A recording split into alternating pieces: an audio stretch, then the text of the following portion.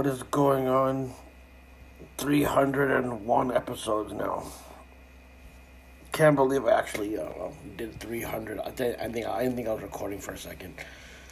I mean, it wouldn't have been as awkward because then I would have just redo it. But I love. I take pride in what's it called when I record, right? That when I say, the only thing I can take pride of, I can't take pride of my fucking looks or the way that my aesthetics are, right? So if I'm going to take pride in one thing, I guess is like me being able to record something and then feel like it's like completely genuine, and then you find out that it's not recording and you got to do that same energy again. It's like I hate myself even more for having to I hate anything that seems like it's rehearsed, basically.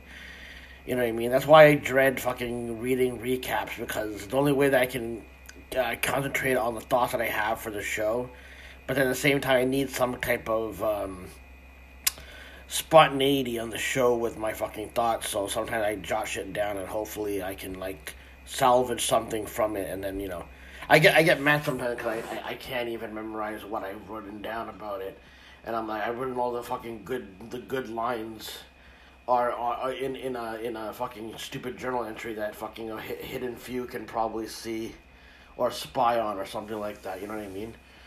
So you have no idea where things are gonna go, especially when your mental illness shit is fucking kicking in. See, this is why I hate overthinking some of the fucking movies and television shows you watch, especially when I believe they're showing you like the struggles of meaning when you're in your mind so much, you wonder if like before I used to think that it's just in my head where I'm just kind of engaging with the past or performing something, but now it's like, am I channeling something from a different fucking world where I'm like confronting people from my past, or I'm getting into hypothetical arguments and practicing how to fucking defend myself and all that kind of shit. And it's it's just constantly, when you're alone with your thoughts and you have to fucking rely on yourself mentally to figure out, the ways of the fucking world. At least the best way that you can understand it. Even though most people would probably say I'm out of my fucking mind with the way that I analyze the world. That's fine. But, at least I'm not using my mental illness to make fucking people's lives even more horrible behind the scenes while you have this sociopathic fucking aesthetic of making yourself look like because you wear a suit or you dress nicely or you have a nice fucking car or you have the fucking girl on your arm, and that suddenly that means you're a good fucking person, when anybody that, who has mental illness in the system, you either, suffer for your mental illness or suffer on the surface where everyone will now goof on you. You'll constantly take L's and all that shit. And to me, it feels like, then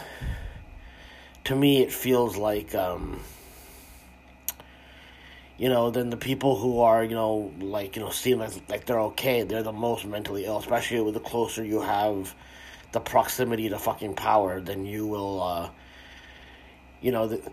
then you can just do a bunch of mentally ill shit, and, you can do it for the worst of humanity, instead of trying to fucking actually, give people the answers of how to fucking, overcome mental illness on a fucking higher level.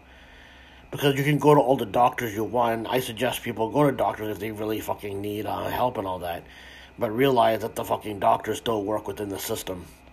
And the system is designed to constantly keep people, losing their fucking mind all the time.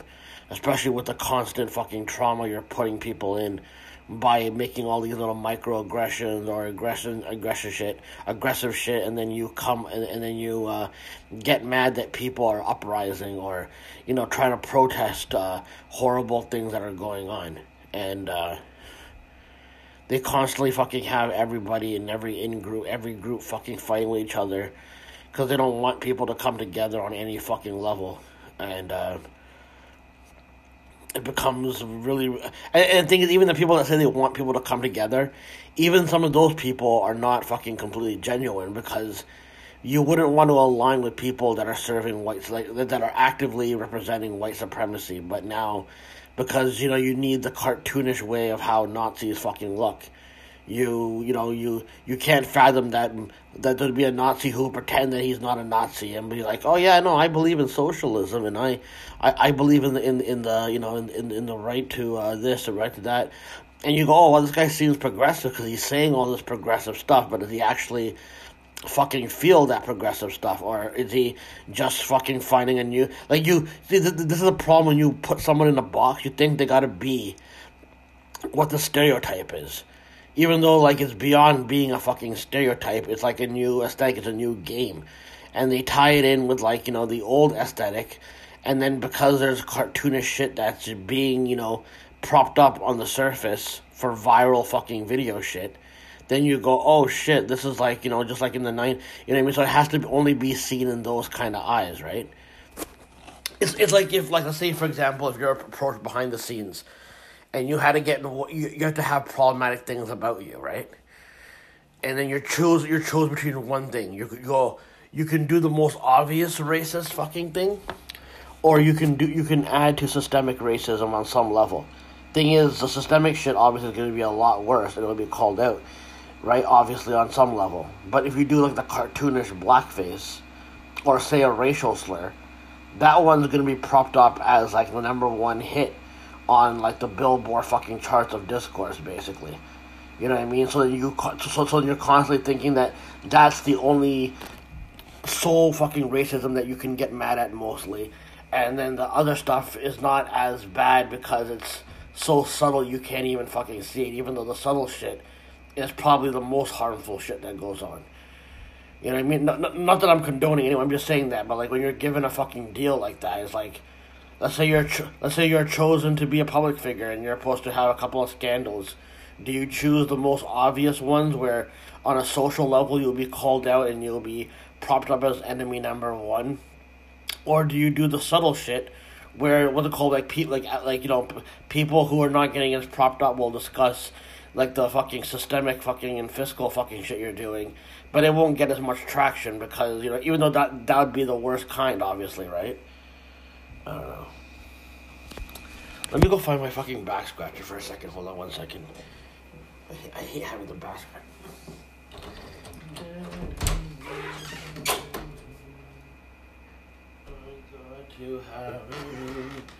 I found it. I thought I had to go, like, upstairs or something to fucking find it or something. But it was right by the fucking shelf outside. I love the fucking back scratcher, man. Sometimes you need a back, especially when you do. It beats, because for the longest time my arms don't reach certain parts of my fucking back because of my T-Rex arms, right? So I always had to fucking do it like a bear, where I'd go find a fucking tree or a fucking bookshelf corner and fucking just rub my fucking back against it, and hopefully it'll stop the itching. But now when you get the fucking back scratcher, you can, like, reach all these fucking parts in your back, especially all the flabby parts that I have, and now you can fucking, do a nice fucking little scratch, basically, you know what I mean? You feel so much better. This is why I fucking shave my fucking, this is why I shave my fucking back, man. I hate when it grows, because sometimes it doesn't seem like it's growing anymore, because, because now my chest and back hair now have gray in them. So when the hairs are fucking forming up, you don't really see them as much. You know what I mean? Like I said, my chest seems so much more hairy. But then because now I see little white hairs before they even develop when I shave this shit off, because I have to fucking groom my chest and back, man. You know what I mean? It gets way, because again, I've been hairy since I was a little fucking kid. I think I goofed on because I would man groom, and a lot of people my age didn't understand that because they never grew facial hair properly. You know what I mean? Like they weren't, like, I was already a fucking hairy dude. Like I used to get I remember when I was a kid, like 15 years old, I was at a convenience store with my little brother, and I was like really, this is like when I was like really, really, really fat. I mean, I am fat now, right? But, like, I was, like, a very fat dude, and I was, like, a very hairy dude. And what they called, he thought my brother was my fucking son. And I was like, holy shit. So, you know what I mean? So I've always been, like, a very hairy-ass fucking dude. So that's why I think I'm ahead of the curve with the whole man grooming thing. You know what I mean? People, you know what I mean? I should have explained. I should have explained this a lot better, but people didn't understand it because they weren't growing fucking back or fucking chest hair. They didn't know shit about it.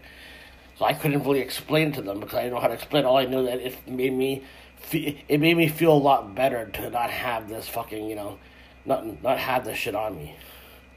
I actually waited till 2006 to fucking start. I never realized how hairy my back was. It was mostly my chest that I fucking do.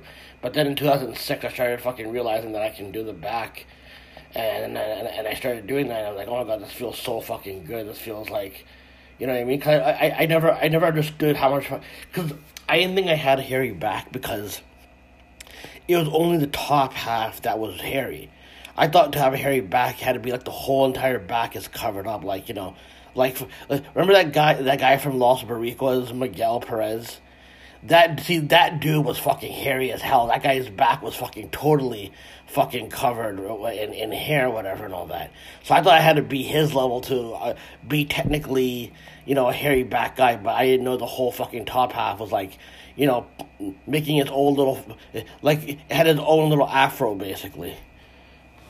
I don't know how I got in the conversation about this, but because this will happen when you don't really have. I mean, this conversation could never really have happened with like trolls in my Periscope or live thing before, because they would have found a way to like kind of like make me feel like shit. They'll probably do it, again by themselves on some level. They'll probably do it in their privacy and then maybe make mention of it on a Reddit or something like that. Who fucking knows at this point? But that's what happens when you have a back, you have backages and all that shit. Thing is, I have no idea what's going on, with I'm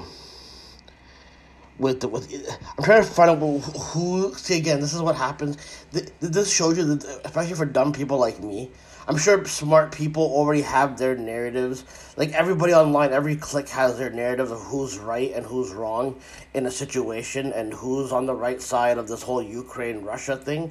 So, okay, so again, I don't know. I just know that Elon Musk, I've heard of stuff that he's involved with technology and all that kind of stuff, and what kind of stuff over the years. Like, I mean, you hear stuff because they present these billionaires like fucking good people. But then, like, a lot of people will then criticize some of the horrible shit they do, which I always think is, like, I always think that these public figures and celebrities, they live in such a gray area where people think because you're pointing out, like, somebody is, like, he fiscally did something, whatever, and all that. Not saying you shouldn't call it out, by the way. I'm just saying that, like, people act like these guys don't want that to be called out or anything like that. Like, even though we live in a time where it's by design that everyone's calling this shit out. And it's way more fucking obvious because the billionaires are supposed to be the fucking villains, even though they live in a gray area. Like, I'm not saying they're good, and all that. But I do think there's gray area, and they control the good and the bad of whatever they do. And when you're supposed to fucking hate them, then you're supposed to call out the shit they're fucking doing, basically. So, you know what I mean? So I can never keep up with all the fucking shit that Elon Musk has fucking done, right? But right now, in this current juncture, everybody who's pro Elon Musk is just gonna ignore whatever evil fucking shit he done. So, he apparently has been supplying his Starlink military communications equipment with apparently Ukraine. I just thought, okay, maybe he's just helping out people in Ukraine a little bit, but then people are like, he's giving that equipment to the Azov battalion, and obviously those guys are fucking Nazis or whatever. So now he's getting threatened by, the fucked up thing is, I think the Azov battalion also kind of like, since like a lot of these people are aligned on some level, it's not about country versus country, it's about the ideologies that are connecting. So even though he might be helping the Azov battalion or whatever, but I still believe that all the people that are going to turn heel are going to be aligned with Putin and those guys, and a lot of the fucking neoliberals and neoconservatives are going to implement what Putin is doing in their own way, whatever. So then you constantly have, because they're making it seem like it's country versus country, even though I think right-wing elements are going to be implemented in all fronts of the world. So that's why you're not going to believe that Russia is a threat because who's pointing out them being a threat? The country that has done more fucking threats to people over the world, right? And the history fucking shows that. So no one's gonna fucking buy into, oh, Russia is a sole fucking threat when you showed otherwise. But the thing is, I think that's like also a decoy, because they expect us to now fucking, like, trust me, Hillary Clinton and all these fucking people know that everyone's calling them out for their fucking shit. You like nowadays, all these public figures come out and say, like, in a world where like the worst shit is happening for regular fucking people. People are still fucking struggling. They're pushing people into a fucking corner. Your rights are being stripped away, and all that kind of stuff. So when you come out on the fucking surface, and then Hillary Clinton comes on the Met Gala, you really think like they don't? I'm not saying you shouldn't call them, but by me saying that they are aware. I'm not saying don't call them out, but you don't think that they are a step ahead? Like, if they wanted to conceal how evil they are, they could literally conceal how fucking evil they are. You know what I mean? The fact that you know about this is like they're showing you, because they're probably establishing that something bad is gonna fucking happen, and like, a really, really authoritative fascist fucking takeover is taking over in all fucking places on some level. In my personal opinion, of course, again, I can't prove anything that I'm fucking saying. But, I'm still scratching my back. I don't know. But where else do you get this political analysis while talking about a hairy guy's fucking back? You know what I mean? Nowhere else, I don't think. And it's probably a good reason for it, It's acting like I'm doing something fucking noble or something. Bum bum bum bum bum bum bum bum bum bum bum bum. I don't know why we can't. I rather, you know what? I'd rather be singing the Peter Gunn theme than singing the Growing Pains theme, so I'll take it. Dun dun dun dun dun dun dun. I don't know. So I don't know what's going on, but basically Elon Musk is saying that, if anything happens to me, something like they killed me or something like that. But it's like, dude, no one's gonna fucking kill Elon Musk, and he's way more powerful. And if something does happen to Elon Musk, he's probably fucking, gonna find a way to, transfer his consciousness into a new body. He has that technology, you know what I mean? He'll probably be on another fucking planet. He'll probably be living underground like a lot of these fucking public figures that are connected to the system on any fucking level they have there. You go through the shit you go through, so then you can kind of have that passage when you need to fucking actually, make money behind the scenes. And behind the scenes, you'll be dead, basically. But I don't think anything's going to happen to Elon Musk. It's really... See, even when I try to see... Because even when I try to, even when I try to look at Starlink, right? I go, okay, let me look at it by people I follow. And I never really get any, See, like right here, there's an anonymous account. The main anonymous, you're non-central. He'll keep Starlink running online amid the ongoing crisis, whatever, right? And, you know what I mean? So you think, okay, well, he's doing a good job, or doing a good thing here, but then think because he's a bad guy, and people keep thinking that he's delivering it to the Azov. But I do think that, there's no way that Putin is against Elon Musk. I know Putin is, shutting down any kind of dissenting voices as well. And the thing is, no one's really going to give a shit, because the people that are accusing him of doing it have been people that shut down other people's speech. I'm not saying that you should fucking just totally... But I think they've counted on that whole narrative of that the U.S. has done everything fucking evil, so that means you shouldn't be calling out other people who are fucking evil. And the thing is, some of the worst people are aligned with Putin in the U.S. anyways, you know what I mean? Meaning that, if you're going to point out that the neoliberals are associated with some of the people in the Ukraine and all that, and I can find that's cool, that's cool to point out, because, yeah, there's obviously some instigating fucking going on. But then when it comes to Russia and being connected with some of the fucking main Republicans, the new right wing, then it's that's not as bad, because U.S. is going at Russia, even though this whole war probably has been inevitable from the fucking start. It wouldn't shock me if they always had to go this route anyways.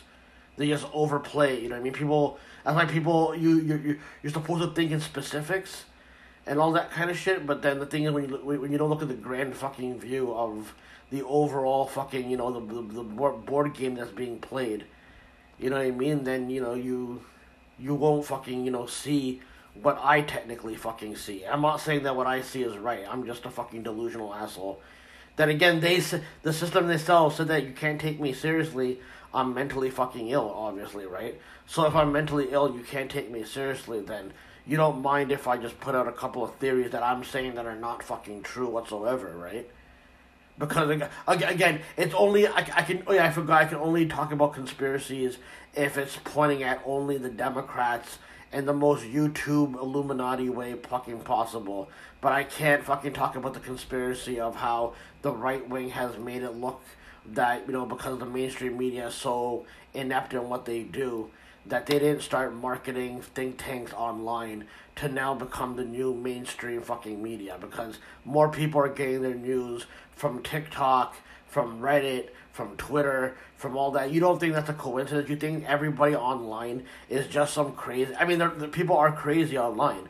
But, like, by just dismissing that as just being crazy and people making up random fucking rumors, maybe you should think about the think tanks that are involved. Even the people who are progressive, they just dismiss the fucking... They dismiss the conspiracies. And even if the conspiracies are not wrong, you don't point out that these things are fucking funded. You don't point out that people are given incentive. Because maybe you also pay people online to basically boost your fucking shit up. So then it basically proved to everyone, and maybe because I don't have anyone to boost me up, I have no fucking dog in the fucking race, essentially. Even though I do want fucking whoever the good side is to fucking win, whatever this is, but. Depending on who you ask, they all will have their own quote unquote valid reasons. Like, you know what I mean? Not that they're valid, but they'll have their valid reasons for why they think that they're on the fucking good side. You know what I mean? Like, there's a lot of fucking people that are probably falling for the new right-wing fucking propaganda, not the typical old-school Republican shit, that they think that it's logical because the left has gone insane with some of the neoliberal fucking, like, for example, they'll take a social issue and then they'll fucking make it seem, like, for example,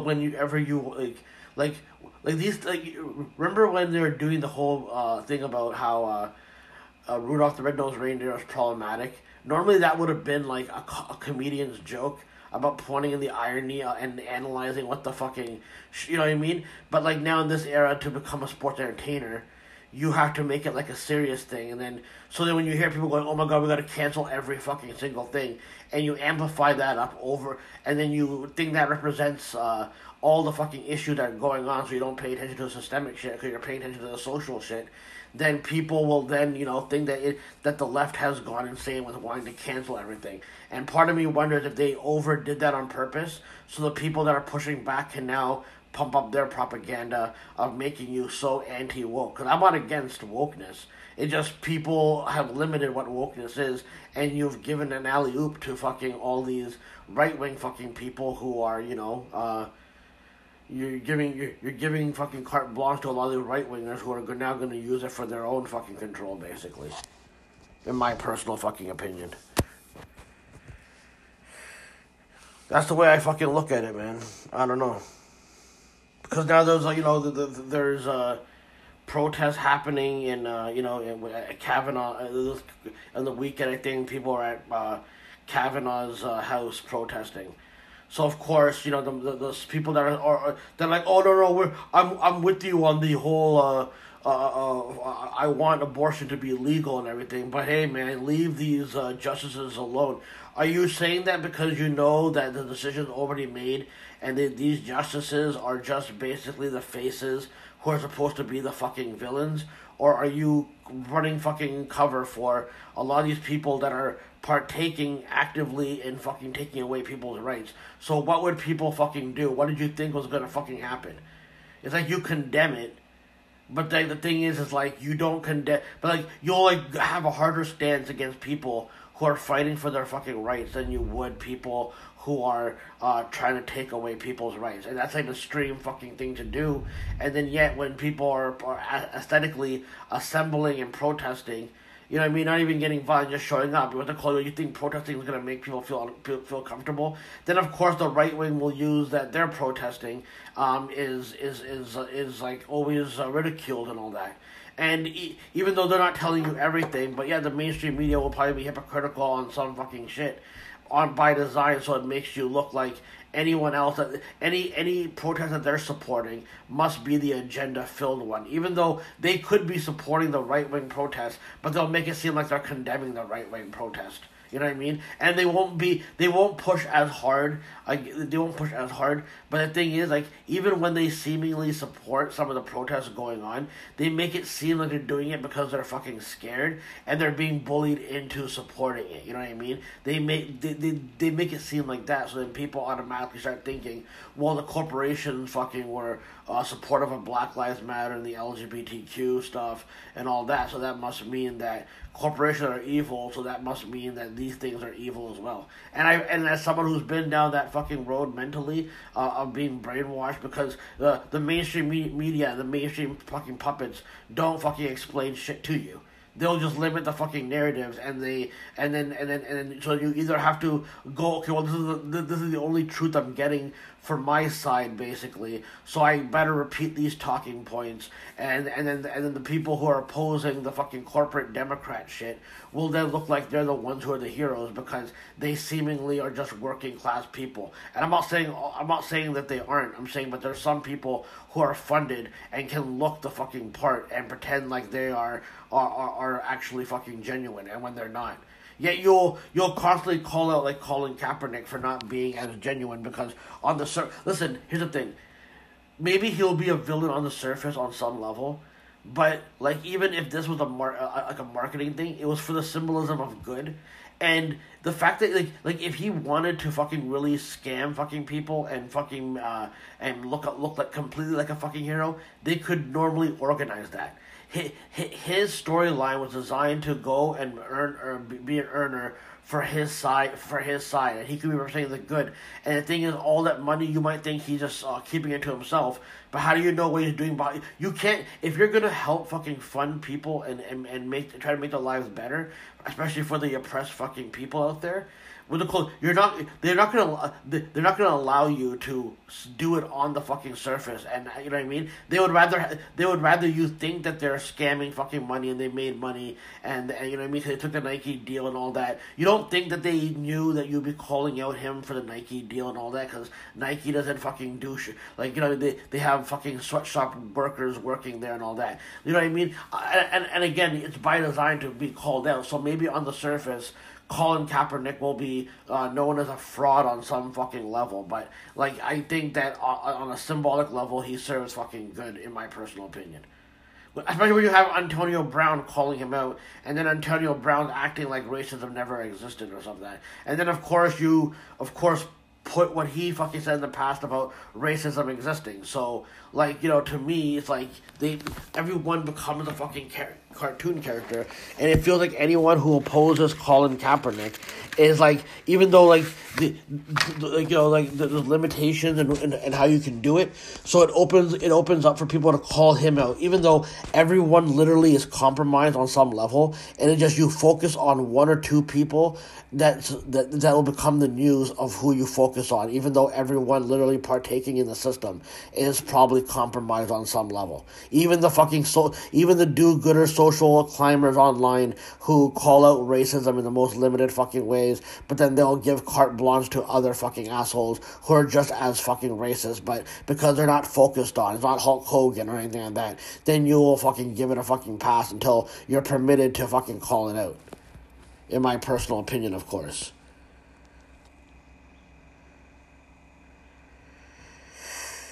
Like, even like the Chris Paul, and you know, the thing is, I think both sides of the argument are being funded, because like Chris Paul's he's on what team is he on? I don't know what team is he fucking on, but apparently he's playing the Dallas Mavericks or whatever. So Dallas fans are pushing Chris Paul's mom. They're pushing his mom in the and I'm thinking that like they're making it look Like, even though, like, the system fucking funds these Arkham Asylum weirdos to, because again, it's like GTA, you know what I mean? Once you become part of an online system and you become part of the dark web, you are given, like, little missions to, like, now become viral on some fucking level. So, like, this could be funded and justified in why. Like, I don't know if they're specifically trying to expose that like, people's moms and wives are targeted, because I do know it's funded, or is it like another way for sports entertainment to now kind of like, like, justify why you need to go get violent with some of these fucking people. But if you're not going to expose... Like, I think that both sides of the argument are funded, because now basketball players are going to be like... People are going to feel for these basketball players whose families are being fucking tormented by some racist fucking fans and shit like that. But I personally believe that it's all funded on some fucking level, because everything... In a 24-hour... In a 24/7, news cycle... They need more fucking stories with every fucking thing that you're fucking seeing. That's why all the news is amplified, because that's where all the storylines are going now, online. And you know what I mean? It's more of the sports entertainment shit. So, is the whole thing fucking orchestrated and organized? Or is somebody, like, being paid to target some of these basketball players, families and all that, and it's putting some of the basketball players in bad fucking positions, basically. But, everyone's going to have their side of the fucking argument, basically, when that shit happens. Hold on. UFC. Let me see. Tony Ferguson got fucking knocked out by Michael Chandler. And this guy's fucking face looks like a fucking, this guy's face looks like a cartoon character, man. He looks like he looks like an NFT, basically. I don't know how they fucking got that, you know what I mean? He looks like an NFT character,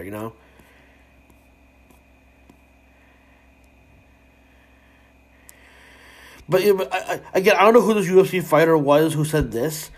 And the thing is, like, I look at the thread and I'm like, okay, maybe people will be like, oh, well, this guy, he really was something crazy. All it is just reaction gifs and all that kind of shit.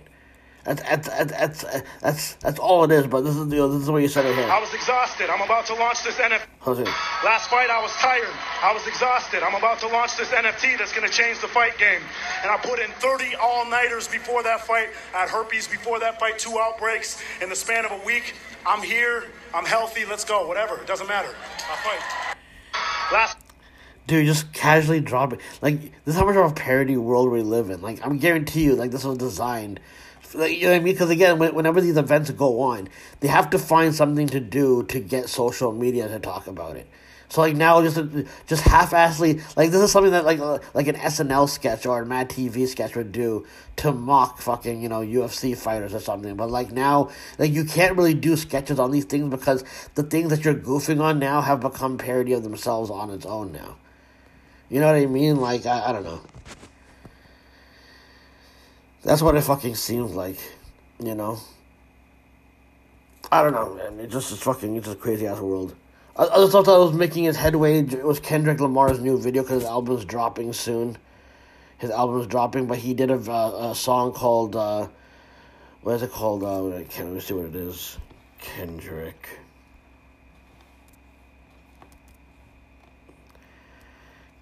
Lamar, hold on. The Heart Part 5. Let me see. I got to stop it. They've been taking down all the fucking videos that have been posted online about it. Listen, it's a good... basically, he uses deep fakes in it. He has OJ, he has Jussie Smollett, he has Kanye, Will Smith... And then he kind of wraps in their perspective a little bit, but mainly it was mostly Nipsey Hussle that he was rapping mostly in his perspective or whatever and all that, right? And, people already hated that for some reason, because, you know what I mean? And then the people who love Kendrick are going to say everything he does is fucking cut to genius, because all the people that he did a deep fake of, on the album cover, there's a bunch of hands on the album cover. And apparently all the hands are from infamous photos of each of the person that they used the deep fake of. So like like the deep fake of O.J. Simpson wearing the black glove, that was one of the hands on the album cover, and people think, oh my god, that's so deep and genius. It's like, okay, dude, just not everything is fucking super genius because Kendrick Lamar did it, but like at the same time, I get tired of all the anti Kendrick Lamar fucking sentiment as well too. You know what I mean? Like it's just like you can't just say I enjoy this and that's it. You know what I mean? That's it can't be the conversation. You know what I mean? There has to be like everyone gasses it up and then everyone argues, and it's like you constantly find ways for people to constantly argue and not even have conversations about shit. That's why I don't even discuss music because no point. I used to want to fucking study the fucking music and all that so I can have discussions about it, but at the same time, it's like, no one's gonna, at least meet my satisfactory fucking level of discussing fucking shit, you know what I mean? Because I'm thinking on a different fucking level. Not to say that my level's better or it even exists, but, I just think that I think on another level with certain things, and I can't just fucking, align with people who are just blindly gonna either dick ride the person or all that. That's why when I was a J. Cole fan and all that, I didn't know that J. Cole fans had, this reputation of being, literally every fan base is miserable. It just when the social climbers choose which one is to be made fun of for the most part, and you put them in a box, and then nothing fucking matters in the long run. That's why I don't fucking even bother with that shit. Cause it gets fucking tiring, and it gets really really fucking bad, man. If someone can let me know who that fucking, if anyone listens to this podcast that, actually wants to admit they listen to the podcast, can you let me know who that UFC fucking guy was who just fucking flat out said he had herpes? That's such a wild fucking, that's such a wild, I remember there was a sketch on SNL where The Rock and Bobby Monahan are in a sketch, and they're doing, a wrestling promo. And then The Rock's promo basically is telling everybody that this guy has herpes. And buying money, he's getting personal he's getting specific, personal, with something you wouldn't see in a wrestling fucking in a promo or whatever, right? And he's telling, hey, no, just say you're gonna beat me up. That's all you need to do, really. And then he's talking about fucking with the guy and sending a photo of his daughter. Sending a photo of his daughter he doesn't even know as a picture of of a new girl he met that Rock is controlling the account. You know what I mean? I don't know. It just comes across like one of those fucking promos. And it's just how much of a parody world we're living in. Literally everything is up for fucking sale. I just constantly fucking see, I'm what else are they going to sell us? What narrative they're going to sell? What are they going to use celebrities to fucking do? This new way of how to discover new talent. I always believe because celebrities are like royal family on some fucking level, right? If you have a good enough connection, right? So a lot of these celebrities are gonna have, they probably had bastard kids, whatever, right? And part of me is they've always had an eye on who their kids are, but when these celebrities are supposed to become villains on some fucking level, then suddenly they will organize their bastard kid to then obviously be revealed, and then they'll come out. And the thing is, they'll do it in interesting ways. For example, Tito, this girl named Jenny Santana, who's an indie wrestler. You know what I mean? I think I've heard of her. I never really seen her or whatever. But apparently, she found out that her dad is Tito Santana. You know what I mean? And it's oh look, I'm sure her name isn't Santana for real.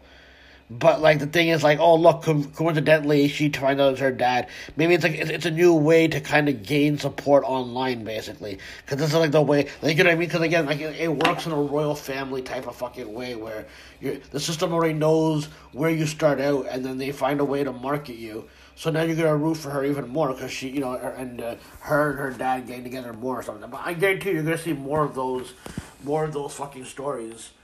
I still think I remember there was one whenever there was one about Howard Stern going around that Beth said that Beth that hangs out with her cousin, and it looks exactly like her, and people thought that that was actually Howard and Beth's secret child that they had but because the whole like the marketing they're doing for Beth and Howard, because Howard knows he's gonna be a fucking hypocrite.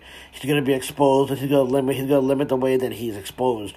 So you're gonna fucking show that he was with Beth before he said he was with her. You know what I mean? Like, it's gonna be revealed probably that he cheated on his wife with her, and he made it seem like his wife was the one that was, because his wife got married pretty fucking quickly, right? So it must have mean that they're already setting that shit up, basically. You know what I mean?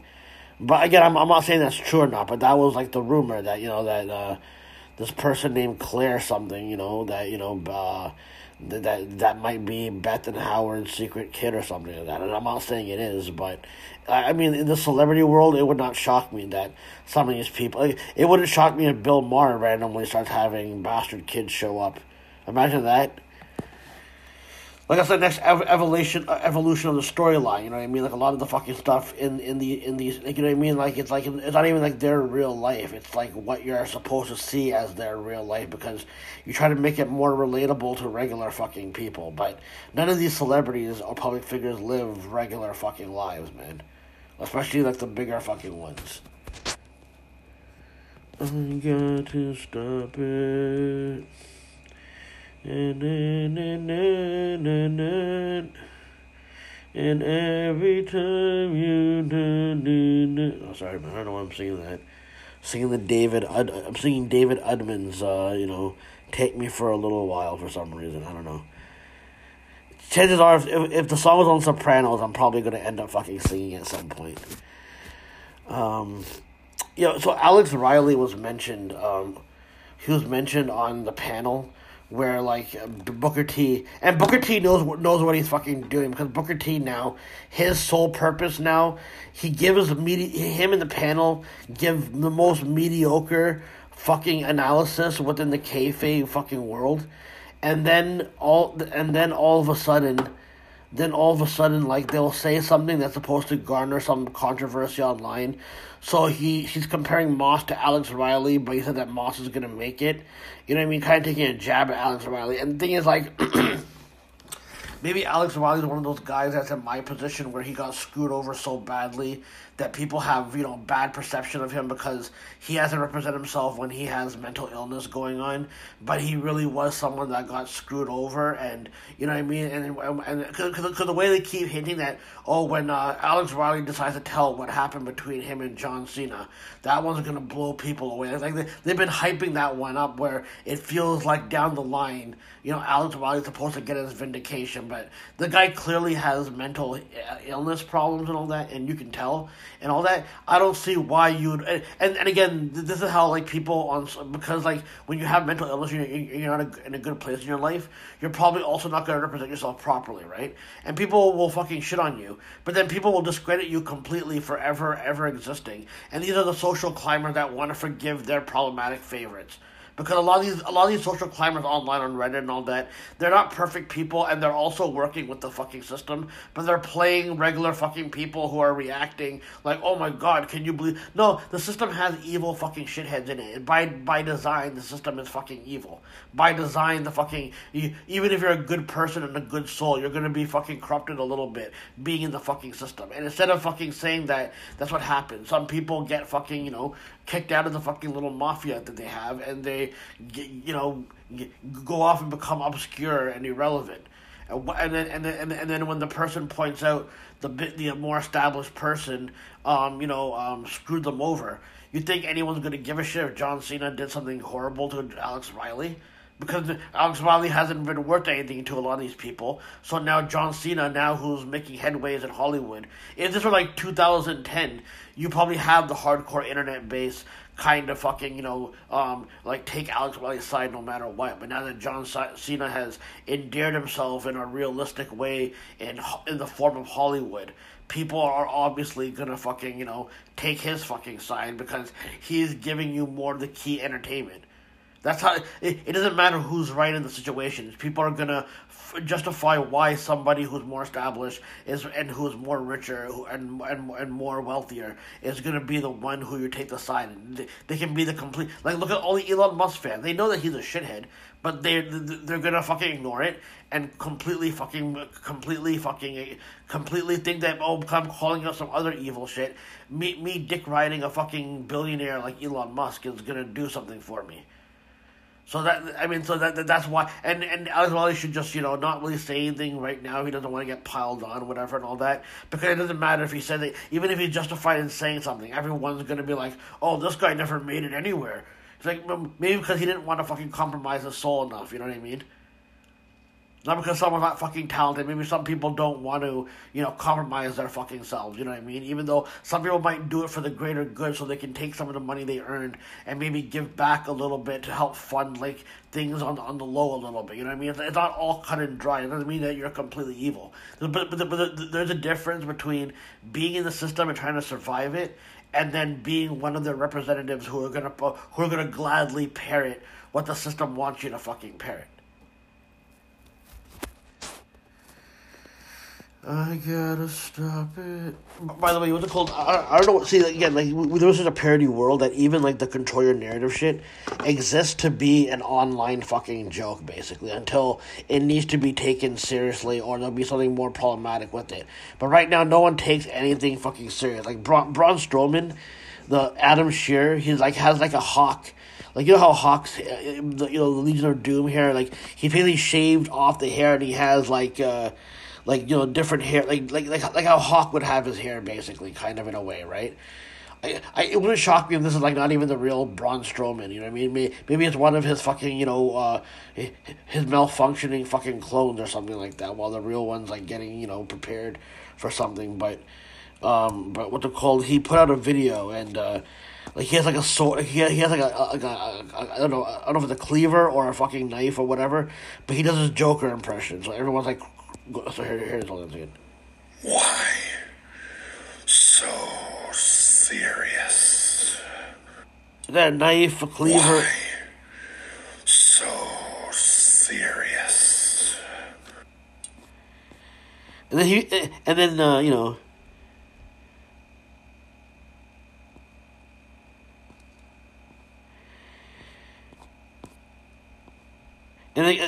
And then like, people are, he replies to people all the time, you know what I mean?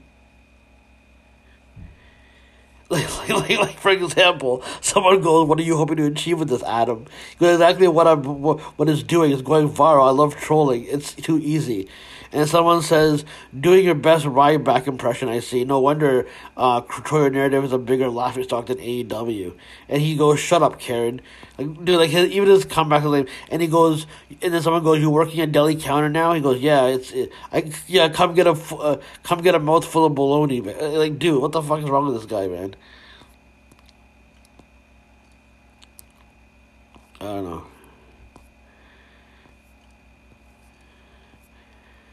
Can everyone stop doing the Heath Ledger Joker? Dude, like that. That's like the most over-abused fucking shit going on right now. You know what I mean? It gets too fucking annoying, really.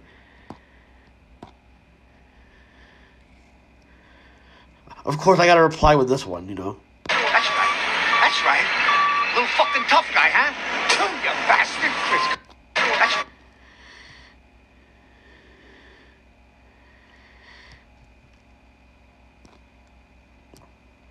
I got to stop it. Sorry. Do you hear DeSantis is, like, developing a Victims of Communism Day? Jesus Christ, dude.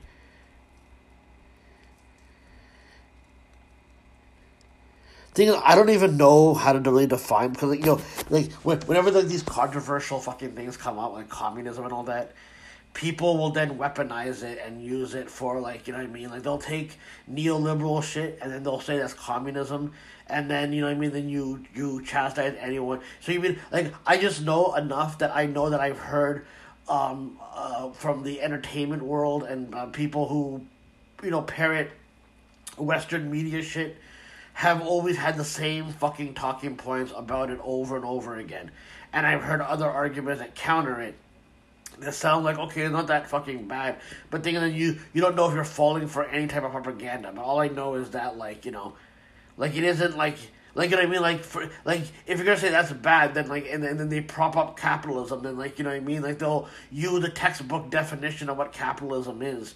By the book, whatever, you know what I mean? The free market of ideas, blah, blah, blah. And then, you know, you find out that these guys don't play by those fucking rules, so, you know what I mean? So, it's like there's no point of even learning anything, really, because every other fucking year, like, the fucking information will the narrative will change. And they purposely do that. Like, they could, like, educate you right on about what the world is, what the world is, but they fucking limit the information. So they don't want you to get too fucking smart, but they want you on their side, even if it is a good side or bad side, whatever, right? But like, they'll never tell you the actual fucking information that goes on behind the fucking scenes. Like, they'll never fucking tell you the complete nuances of how this is supposed to go, how all this uprising is probably being orchestrated on some fucking level. And then the right wing will think that because George Soros has interest in whatever is going on the left, whatever, that means that the people that are uprising are not, you know, are not genuine at all. Even though those people are then being funded by their own billionaire think tanks by fucking far right wing people. But like, they gotta make it look like they're the ones who are the most genuine with shit. At least how I fucking see it. That's my story, and I'm sticking to it like that, you know? You know, I don't know. Ali did some sketches. Let me see if I can find it. Let me see. Mustafa Ali. Like, and these are not really that good of sketches. These are not really that good of sketches, but I guess Ali is, you know... Let me see.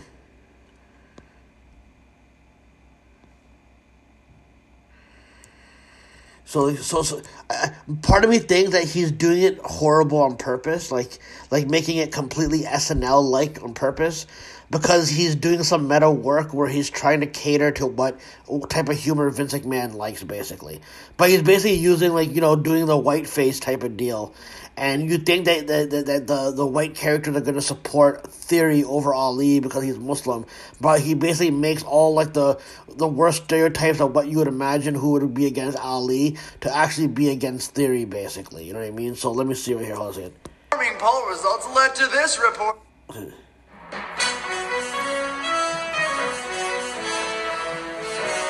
Good evening, I'm Dennis Jones. Breaking news to start off tonight's broadcast. A new poll reveals that the current United States champion Theory's approval rate is at an all-time low. The poll further states that the WWE Universe prefers Theory as much as they prefer explosive diarrhea. We are now throwing into... Explosive diarrhea, so he's catering to Vince. So basically, you're gonna cheer on what Ali's doing if you support him, right? But there's probably some people who think that this is genuinely funny. I don't think he's meaning it to be genuinely funny. I think he's trying to play off of what kind of fucking humor Vince McMahon likes, over the top shit, basically. Correspondent Chet Reed for more. Chet, take it away. That's right, Dennis. Those alarming poll results led to this reporter hitting the streets to find out what's really going on. I asked members of the WWE Universe what they really think about the United States champion, Theory. What are you kidding me? Theory ain't my champion. Look at that kid. He never worked a day in his life. He's all biceps and no balls. You want a real champion? Look at that kid Ali. Now that's a real champion. All biceps and all balls on that kid, yeah. Well, let me tell you something now. When I hear the United States champion, I think of one thing and one thing only, and that's American muscle. When I think of American muscle, I do not think of Theory. You know what I think of? I think about that boy Ali. Yeah, that's American muscle. When I hear American muscle, I think of Mustafa Ali. That boy, he got to drive a pickup truck or a Mustang or something like that. Theory, he probably drive like a Prius or a minivan maybe. I'm not quite sure what that boy's up to. Oh, that Mustafa Ali's a sweet boy, sweet boy. See, it's not really that good. No, ma'am. The question is, what do you think about Theory? Theory? Theory can go himself. I hate Theory. That piece of princess. Nobody likes him.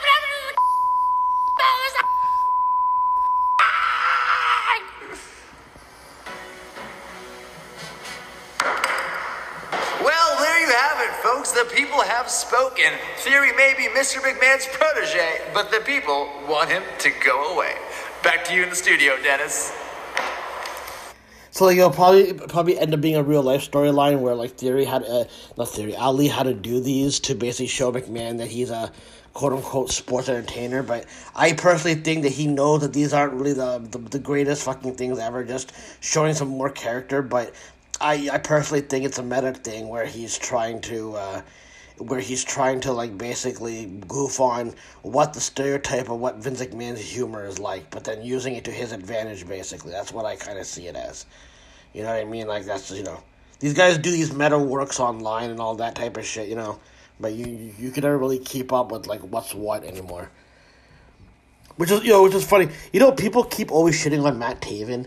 Like, the thing is, right, Matt Taven, when he became champion, he actually built himself up well, where in storyline on paper, it actually made sense, but because, like, they knew where the wrestling world was probably going, they knew that when AEW created, like ROH was gonna, like, because they focused on Kenny Omega and the Bucks and Cody Rhodes and all these guys who left for, AEW. And then ROH kind of went down, and then, they put Matt Taven in that position when the company was always going to go in the direction it was going. But they had to fucking sacrifice fucking Taven to be the guy of why, even though Taven does a fucking good job. I think Taven's a good character. I personally think that was by design to now be used further to fuel Taven to become even more credible and more compelling down the line, because everyone's using him as the bottom of the joke, and he knows that. So basically, like, what was it right here? Let me see right here. Let me see what the tweet was. He destroyed fucking Jay White with what he fucking said, basically.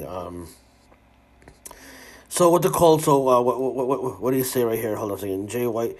Switchblade Jay Wright, Matt Taven back at it under siege, And then Matt Taven goes, only one of us walked out of MSG, the world champion. I'm Matt Taven.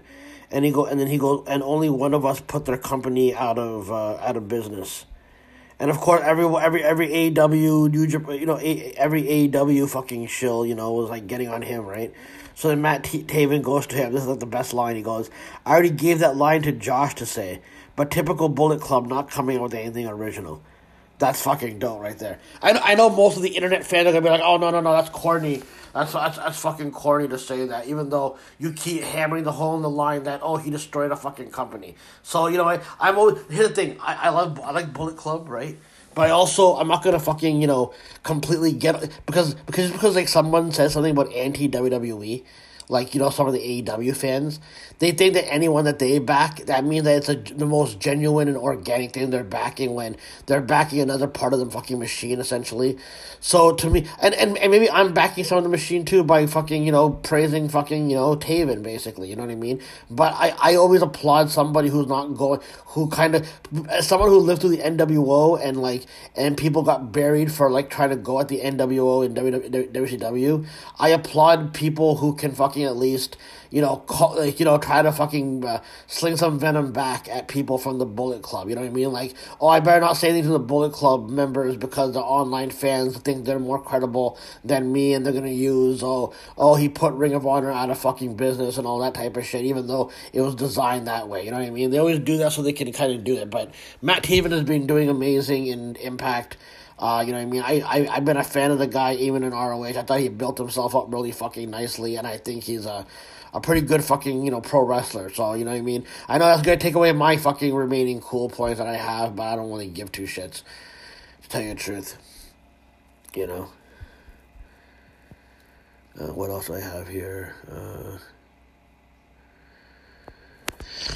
Yeah, and then, I didn't see the spoilers for Impact, but the Slammiversary main event, on paper, I was kind of disappointed because I thought maybe they'd get like a bigger surprise for Josh's, for his opponent.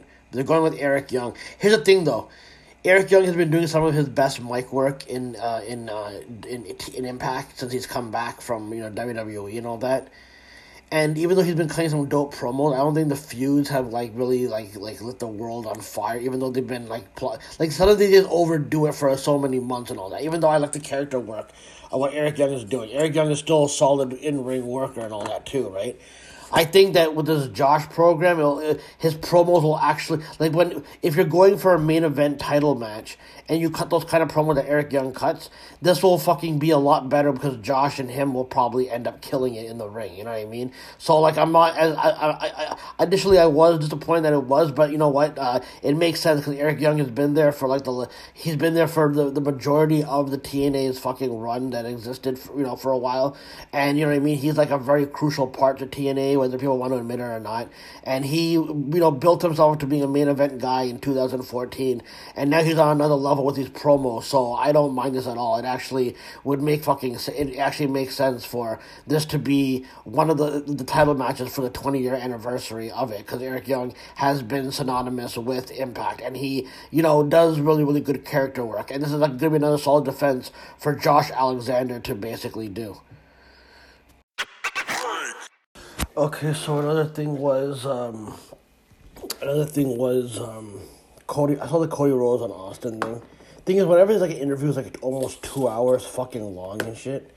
I can't memorize every fucking thing that was said, and he didn't really say anything like disparaging against those guys and all that. I think one of the things that stuck out, other than going through his career in WWE, about him he was glad he wasn't being put as a main eventer around 2015, because when Dusty died, he was still doing Stardust, and he didn't think at that time he was ready for like a main event spot, so he was kind of glad he was doing Stardust and all that kind of shit.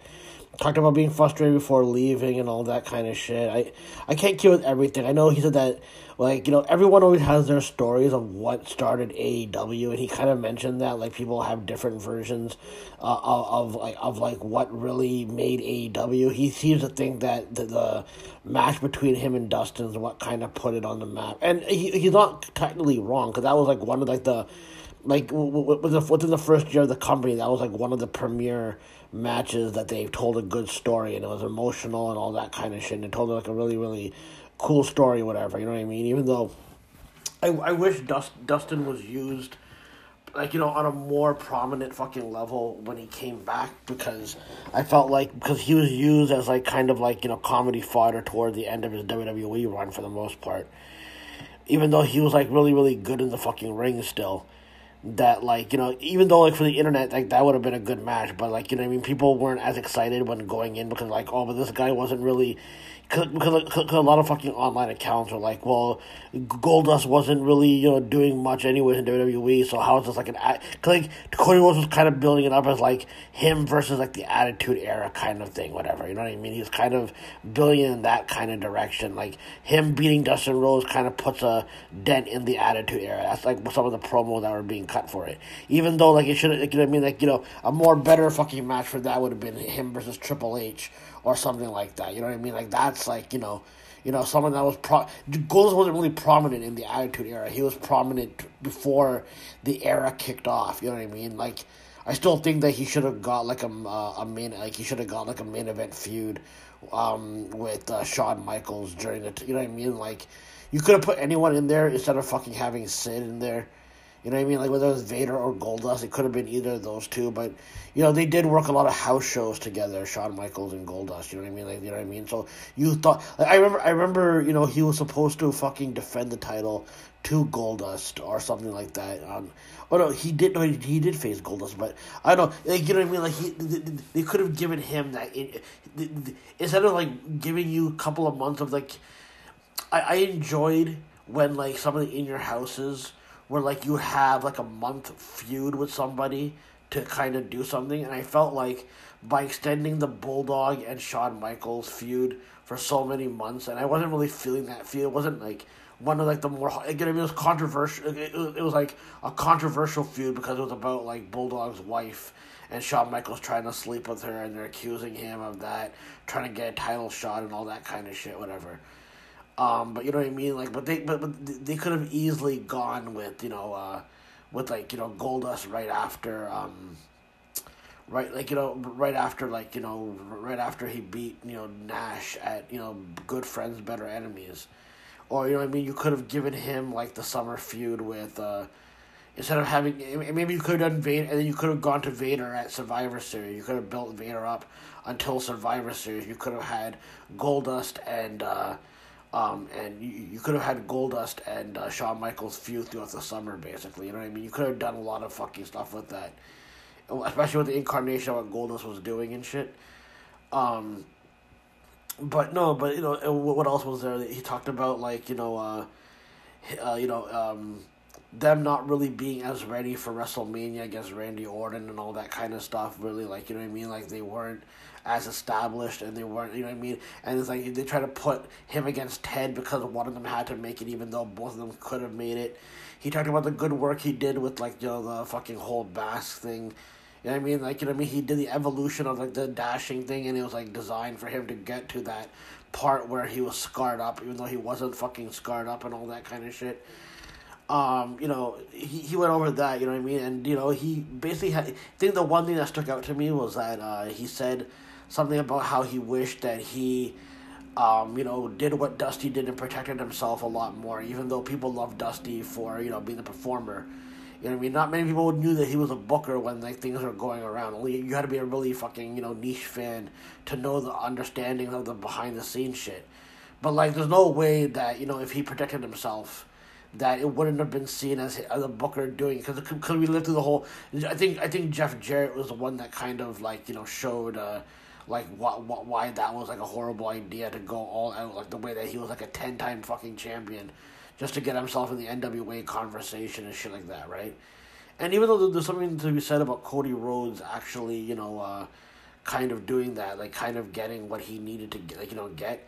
You know what I mean? Like, I understand why he needed... Like, I just think that he gave away his matches too much, where, like, you'd give small fucking victories to certain people, but it wouldn't really end up mattering and shit like that. You know what I mean? Like, you know what I mean? Like, you just didn't... Like, everything that he's been doing has been by design, in my personal opinion. Like, you know what I mean? The whole wrestling world works on a massive fucking work, and I just think that this is easing you in to an AEW versus WWE feud down the line, you know what I mean? With whatever happened, it can't happen officially under Vince McMahon's tutelage. So it has to be like when Vince McMahon either drops dead or if Vince McMahon sells the company, and then the new owners are more lenient about working with other fucking people, you know what I mean? And we'll have a new fucking invasion that goes on some fucking level, I don't know. It feels that kind of way, Don't bring me down. Dun, dun, dun, dun. Dun, dun, dun. Dun, dun, dun, dun. Dun, dun, dun. I don't know. By the way, whatever, John Cena fucking says, about, the whole Alex Riley thing, all John Cena has to do now is just, cater to, like, cool clicks online to basically now get support. All you gotta do is get followed by John Cena, and you're gonna be, like, totally loyal to him, you know what I mean? Whenever there's problematic things that are being said, John Cena will find, certain sectors of Twitter to, like, start following random accounts there. So then people now are gonna be, like, people pretend like they'll call shit out, but once a wrestler or someone follows you, they completely change who they are, and they'll start hyping up John Cena as this, like, #1 fucking guy on some fucking level, That's what ends up fucking happening, but it is what it is. Anyways, let me get to the fucking recap of, what is it, WrestleMania Backlash. This is where I have to fucking, do my recaps and shit like that, Let me go. Overall thoughts, the pre-show was pretty useless. Moss cut a decent promo, and the people had to state the obvious of, oh my god, he's kind of compelling with the gimmick. Like, yeah. Have you not seen the formula for this company as it continues to die, and how people would... be better would be better off the shackles of WWE on the surface, basically, you know what I mean? Like, had people not noticed that that's the formula all the time? But the show was solid, like, show, like, like if you watch this as a one-off, but the thing is the quality in the matches is not the issue most of the time. It's just the same type of creative for talent, other than a few people. It's not really going anywhere. They managed to take like 6-match card and make it almost 3 hours when you could have like probably be done by 10 if you really want to be completely honest. In Canada, we got a bunch of video packages, so I don't know if Peacock was getting commercials or whatever, but this could have been like less. And I'll thank them for not putting more matches on, even though it is weird that this is like there's only one title defense on the card. And normally I would not mind that to make other title matches feel special, but the titles have been useless for the most part. I never buy into the hype for putting cred on like mid-card titles when for the most part they have not really fucking mattered, and you give away matches all the time. You don't let other people get over on another fucking level, and then you want us to give a shit about people who don't have titles, right? Cody and Seth seem to be the ones without the title, ones with the titles, with the titles who seem to matter the most. There's no one in sight that's gonna beat Reigns anytime soon. You could have had these heels lose the main event because there's an old school feeling of the main event being like an in your house international incident main event with, Shawn Michaels, Sid and Ahmed Johnson versus Bulldog, Owen and Vader. But Vader won the match and he pinned the champion and he got a title shot. Reigns gets a definitive win over Riddle, albeit he didn't pin Drew. But why wouldn't one of the Usos take the pin? Is Drew going to be the guy to face him at Hell in a Cell? Possibly. Probably. But it feels nothing creative will matter during the build. The overly done video packages, which I can appreciate, but I'm supposed to buy into these epic video packages when I've seen the creative and watched the television. And maybe that's my own fault, but any of the wrestling on the show you could have gotten on an episode of Raw for the most part.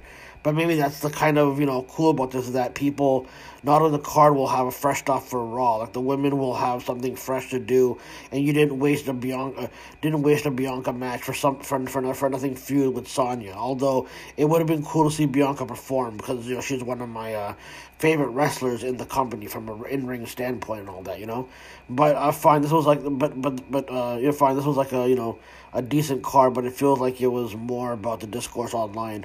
Whenever Reign performs, there has to be Omega comparisons, because Reign kills in these matches, or we'll have discourse of Cody doing the Money in the Bank Stadium promo package, which is going to take place in Vegas, where Double or Nothing started, so it's extra ballsy for them, and a wink nod thing that they're doing for, And then, of course, Wrestling Twitter was so bored.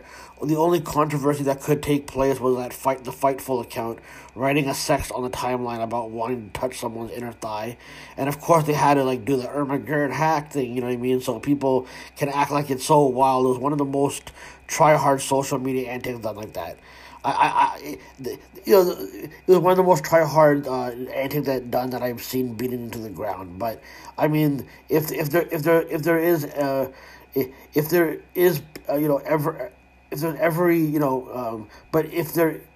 every a popular, what am I trying to say here, man? Hold on a second. But if there is ever a popular ruthless aggression trope on the timeline, it's probably relating to being horny on Twitter main, basically. See, even I butchered, so you can goof on me in private about how I butchered that. I would edit it out, but I'm not good at that shit, so who gives a shit about it? Like those, you think anyone's really listening to my fucking podcast for the fucking WrestleMania Backlash? I'm sure people left by now, Started with Cody and Seth, which is why not? Who gives a shit? I'll get into my life thoughts since I had to write this after the fucking show for some reason. I don't know why I do these grandiose intros for the recap. I feel it comes off limited without my before and after the show thoughts. You know what I mean? Even though most of the shit doesn't really fucking matter really. So Seth versus Cody. I was hoping they would get. I was hoping they would get the match that I didn't care about out of the way first, but it's fine to start off half-ass promoted show with one of the better matches on the card. I was wondering how they would impress the crowd since the last match was built on Seth not being prepared, so now maybe the match would be more compelling and hard fought. I just don't feel the excitement I do when I recap an AEW live event, because since I never recap live for WWE unless it's a pay-per-view, but none of this has been a compelling build. I would see this. I would see if this match would would change my opinion. Like I said, the show quality-wise should be good, but will they follow up with good shit creatively? You know what I mean? I did like the promo packages set up, and Cody comes off better in these video packages. That's the one thing that AEW kind of lacks that from WWE is they have these great video packages to make these feuds seem even more salvageable. But can you imagine these kind of these promo packages for like something that has substance? Although this is one of was one of the better built matches anyways, Cody versus Seth. They didn't overdo it. They didn't really give away the match over the last several weeks, other than some glorified house show multi-man match that was for more about Orton's 20-year anniversary. So the environment was very lively for the match. So starting, Cody backflips over for a back suplex attempt or some shit, whatever. And then he goes for an uppercut where he lays on the mat and Seth blocks it. They did attack the strength, and Cody has Seth in the corner, clean break. Then Seth has Cody in the corner, does not give a clean break, kicks him in the midsection. Seth gets the cradle. They keep pausing after each sequence, and just to get the fucking reaction. They keep jockeying for position with standing switches. Cody finally has enough, and then Seth escapes outside before Cody can do the 10 punches. Cody's in pursuit. When he gets back in after chasing Seth, he gets beat up for a bit. Seth ends up doing a leaping knee strike onto Cody, who gets knocked off the apron. They fight outside until Cody chases Seth, who's on the other side, but then he's lured in and gets turned inside out by a clothesline. They fight for a bit, and then Cody eventually gets an uppercut on the ground that he had, and then he does a vertical front suplex. He flattens him right in his front, and then he does a disaster kick for a near fall. Seth tosses him over the ropes as Cody was going for another disaster kick. Seth gets the advantage for a bit after throwing him into the barricade, which Graves referred to as the gnarly landing. I don't know what I never heard it referred to as a gnarly landing, you know what I mean? They strike back and forth for a bit until Cody gets a hammer thrown, sternum first, a la Bret Hart. The action kind of slows up for a bit, but Seth has the advantage. Seth blocks the sunset flip by pinning him, but Cody got one, and then on the top rope, Cody's trying to go for a superplex, but he did a standing vertical before hitting the superplex. They go for a chop fest for the next while, and then they really start teeing off each other. Cody gets a power slam and a clothesline over the top rope. Cody charges up the ropes and does a dive, and then Seth moves out of the way for Cody to crash into the floor. Cody starts a tope, but then goes for a springboard cutter onto Seth for a near fall. I put onto Cody for a near fall. Cody counters a pedigree, and Seth catches him with an enziguri super kick. Seth starts to play the orchestra. You would think it was the beginning of my fucking podcast, essentially. Cody off the top gets kicked into the midsection for a pedigree, but Cody counters and teases one of his own, but Seth goes for a Falcon Arrow after he clubbed Cody right in the back of the neck. Cody went for another disaster kick and gets caught into a buckle bomb, and then Seth decided to do a frog splash that got some serious height. Still not as good as Montez Ford's, but Seth goes for the Phoenix Splash, but he rolls through, and then he gets super kicked by Cody. Cody goes to the top, but Seth gets a superplex, rolls through for another one. Cody gets a crossroads, and Seth gets his foot on the rope. They fight outside for a bit because Cody is getting more frustrated. Now Cody goes to the top, goes for a really dope moonsault. Seth pedigrees him. Nothing was done, but Cody kicked out at the last second. This at this point may be better than their Mania match quality-wise. While the Mania match felt like a bigger deal, obviously. Now Seth is getting really frustrated. He's doing the Dusty Rhodes punches, and Cody gets one crossroads, and then he gets kicked out. But he gets kicked in the head at the second attempt that he did. And then they counter for a bit until Cody goes for a vertebreaker.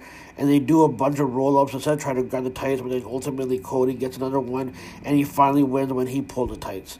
I would have thought they would have had Seth win so they do a rubber match, but who's to say that they'll stop? But this is not AEW where, it's not going to finish this feud, really, Cody should definitely move on, but, getting the pin by cheating after Seth cheated will be part of the story now, and Seth will bitch about it. So the initial match was Seth not being prepared, even though in real life, kayfabe he probably knew. But since this company is a reality show format, Seth had a sports entertainment kayfabe excuse to politic another match, and now these guys knew how to counter each other throughout the match, and so they had their shit scouted out. So now Seth tried to cheat, and then Cody did it back to him to win the match.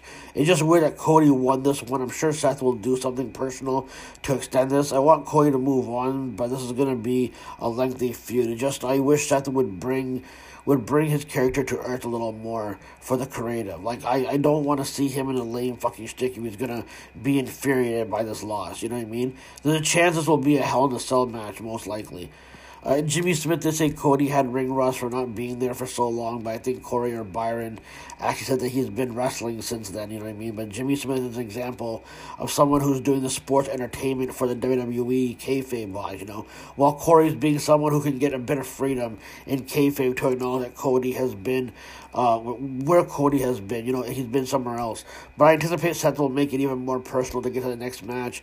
But for all I know, Cody might actually move on. You know? Something tells me Cody's definitely probably going to win the Money in the Bank match, and that's how he gets into facing Reigns, and that's where the magic will be made when he actually acknowledges AEW. So this is one of the best matches of the night. I enjoyed it. You can debate which match was better, but this one was dope because the story of now Seth being Seth not being at a disadvantage and now being surprised. And not being surprised, but now there's another issue which technically should make Seth snap, but he will get more cartoonish promo that'll be overbooked for the next few weeks. Hopefully not, but Cody has been killing in these matches since returning, and Seth and him have, like, really good chemistry, but this is probably the best match next to the main event, maybe. Actually, I enjoyed the women's title match second best, I think. I believe it should have been the main event, but since the title match, and nothing really, since it was a title match and nothing really mattered result-wise in the six-man tag, since nothing was on the fucking line, you know what I mean? Ronda won the match, but you could have had it be a happy ending to the pay-per-view, but this company is on another level of, another path to being self-destructive, basically. Omos versus Lashley, I didn't care for this match going in, but I was going to try to be open-minded for the pay-per-view, because maybe, there will be something impressive, or this will confirm my theory that since this company is falling, and it's so villainous, does this continue to get worse and worse, and it'll be a non-stop discourse how they made mistakes of MVP being away from Lashley, then we'll reminisce about the Hurt Business again for the millionth time or some shit. But I just wish MVP had a better client that could work properly, you know what I mean? It would have made more sense for MVP to actually manage Veer since he's kind of being pushed, but maybe MVP recruits him as well. But maybe who fucking knows? Maybe you'll get Veer and Omos as a tag team or some shit, I don't know. I do feel ultimately MVP is going to be the guy that Lashley will eventually feud with since he keeps trying to interfere, plus the past connection, obviously, but Lashley gets the advantage until MVP distracts. Almost gets the advantage by taking him down. Some avalanches, dominates him, and there's a Snake Eyes in the corner. He actually did a decent high boot. Lashley slides off Omos's back and gets a choke by jumping on his back, but then Omos tosses him away. Lashley gets some repeated offense off the shoulders in the corner and strikes. Locks him up in the ropes like Andre the Giant spot. That spot took me back. They should do that more often with this guy, I guess. It would probably help, kind of like make his matches more interesting. MVP tries to interfere, but then Lashley goes outside and to put him in the lock. I put butt him in the lock. But then Omos grabs him, Lashley does a jawbreaker on the rope, flatlines him, and then gets Omos down to a knee, and then applies the Hurt Lock.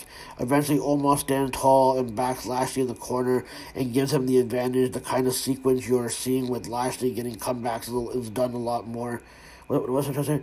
The kind of sequence you're seeing with Lashley is getting comebacks is being done a lot more. I guess like the same. I think I'm trying to say that the same type of fucking move he's doing to make comebacks is being overdone. Basically, I think that's what I was trying to say. But this is like me not. This is me typing while I'm fucking eating my fucking dinner or some shit. You know what I mean? Let me see. Lashley eventually does a spine buster choke. Not as high as he could lift him up. As high as he could lift him, basically. But Omos still cuts off his momentum and tosses him into the ring post. MVP hits Lashley with a cane behind the rest back, and then Omos does a tree slam for the win. It's not really that good, but he told a good story. It was better than the Mania match. But it was a simple story being told that I don't mind, but this could have been, say, for Raw or some shit. I feel the pay-per-view should have been MVP, if you're being completely honest, but they will get to that eventually. I'm hoping that the surgery that MVP had on his knee or some shit, maybe it's his celeb way of getting stem cell shit to fix some of the nagging injuries and, re-up his, his mobility, and he's been healing for the last while or some shit, and when he does wrestle, maybe he'll be more mobile like he was in 2007 or some shit. I'm crossing my fingers. I'm hoping that he'll impress us, right? Because he's kind of, he's kind of slowed down a little bit since he's been returning. You know what I mean? He needs those Illuminati connections essentially.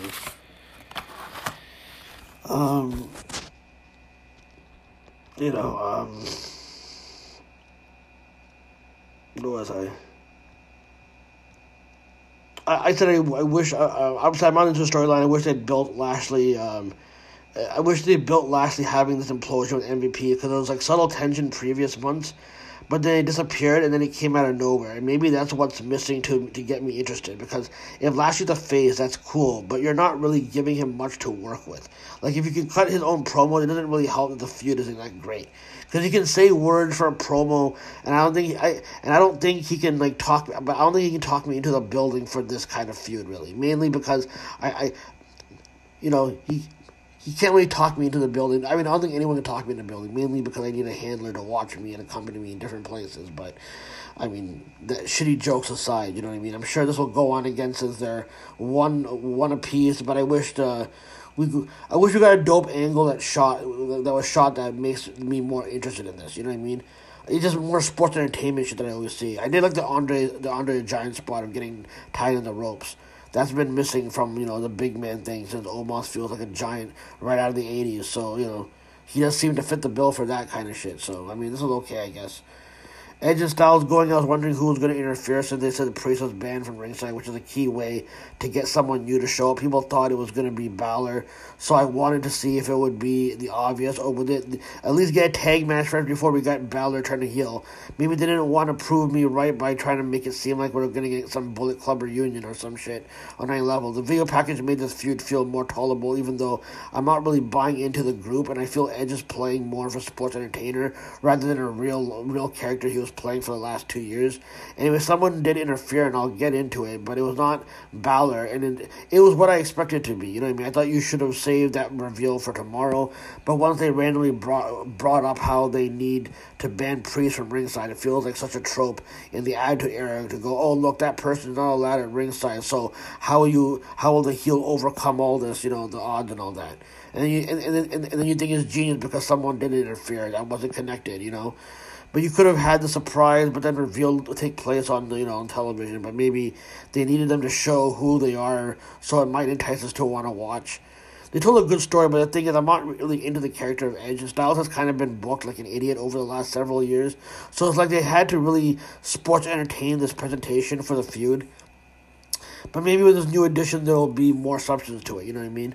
Right away, Styles tees off on him, gets a drop kick. Edge beats up Edge outside, then they slow it down a little bit. Edge is trying to escape the ring. Styles baseball slides him and then does an acai moonsault, and then does a phenomenal forearm, but Edge high boots him off the rope and gets an advantage, and Edge throws Styles into the corner. Styles slides right into the bottom part of the ring post. Edge catapults Styles into the ring steps, then slams his head into it. Busy working on the shoulder. The shoulder was a fucking whole thing there. Edge has control. Styles tries to fight back. To work on. Edge has control even when Styles tried to fight back, to work on the shoulder. So Edge did that. He even did a DT on the arm rather than the head. I forget what it's called. When I'm doing this live, Edge gets a pellet. Edge gets hit with a pellet kick, which has given Styles a chance to get some advantage. But then they both collide together when they both go for cross bodies. Styles fires off a bunch of forearms that does a wheelbarrow slam kind of. Styles gets a Rana off the top rope, and as he and Edge were fighting, we're jockeying for position. Edge goes for the execution, but Styles drops him with something. I forget. I didn't see. I was but Edge snaps his shoulder. Edge snaps his shoulder and goes for the crossface. But Styles breaks out and gets a calf crusher until Edge tries to get to the ropes. But then he uses his other free hand to slap Styles' head down. But then Styles still applies it after he teases that he let go of it until Edge then gets to the ropes. Edge German suplexed and grabbed the buckle padding. No, Edge gets German suplex as he grabbed the buckle padding with him as he landed. Then Edge tried to spear Styles, and he hit the exposed turnbuckle in the second turnbuckle, but Edge did eventually get the spear for a near fall. Styles is a step-up knee. Styles eventually gets the pin, gets the Styles clash with one good arm. He was struggling with it, but then Edge barely kicked out. Styles is struggling to even do the phenomenal forearm because it's taking, his shoulder strength for it, you know what I mean? But Priest in the aisle, but he can't come to ringside. You know what I mean? Like in kayfabe, there's a line basically. But then Balor attacks them, and then they go into the ring and they brawl out, and then they brawl back outside the ring, and then someone kind of like pulls Styles down off the ropes, and then they're hooded, and then the Edge gets the crossface, wins the match. But he clawed the face, and he did the variation to change up the crossface. A very good match, not exactly the best match, but it told a good story, and I wish it was not so over the top with the sports entertainment character wise, but. That now it takes for this match a little bit, and then when the masked person gets in, you can tell it's a woman with how smaller she seems. But they had to add extra shock by commentators adding, "Is it a guy?" Or, like acting like it's a guy, but it's not. And they could have just kept quiet and let the reveal speak for itself. But it was obvious it was going to be. It was obvious it was going this way, and I'm not mad at that whatsoever. You know what I mean? But so it was Rhea Ripley, and she needs it. And maybe this group will be better with her in it. But her hair being dyed, kind of looked like Vito Jr. from Sopranos when he went through his goth phase. You know what I mean? The haircut's kind of the same a bit. I'm not trying to be an asshole. I just promised. I promise I'm not trying to be an asshole. You know what I mean? Are you misgendering her? No, I'm not. Just she kind of reminded me of Vito with the black goth hair. You know what I mean? But I'm sure I accomplished it despite not being my intent of being an asshole. No matter what, no matter what, if this angle hits or not, people on social media will gas shit up, regardless. But but Liv is feuding with her and aligning with is probably going to be aligning with Styles and Balor, and they're talking about her being a new Bullet Club babe since Amber. She's been the first one since Amber Gallows, I think, right? It'll be a complete parody, but I'm sure if that happens and Liv actually ends up leaving this company, she'll probably legit join the Bullet Club, because anyone that makes connection with the Bullet Club in another company will eventually kind of have that connection in another company. You know what I mean? But I hope Liv gets something out of feuding with Rhea. But I can't wait to see this shit play out, since everything in this company is designed to be going down. I feel like even though the aesthetic of a new group and someone seemingly getting new opportunity will actually be designed to try and succeed, but if this company is kind of designed to be shitty creative, it makes you wonder if this group even gets better, or does it get more cartoonish with all these sports entertainment promos. You know what I mean? I hope it turns out to be great, but I'm glad that Edge recruited someone from the women's division to be part of this, because it could give the women's feud some more, the women's division some more interesting importance, since Rhea's the last to this group, basically. You know what I mean? With Edge, with Edge as a leader. So who knows? The match itself was pretty good. Still not one of my favorites of the night, but it was still pretty fucking good. I think I like this one better than the Mania match, now that I think about it. But I just wish Styles' character has been more on fire. He's barely been doing anything worthwhile for the last few years.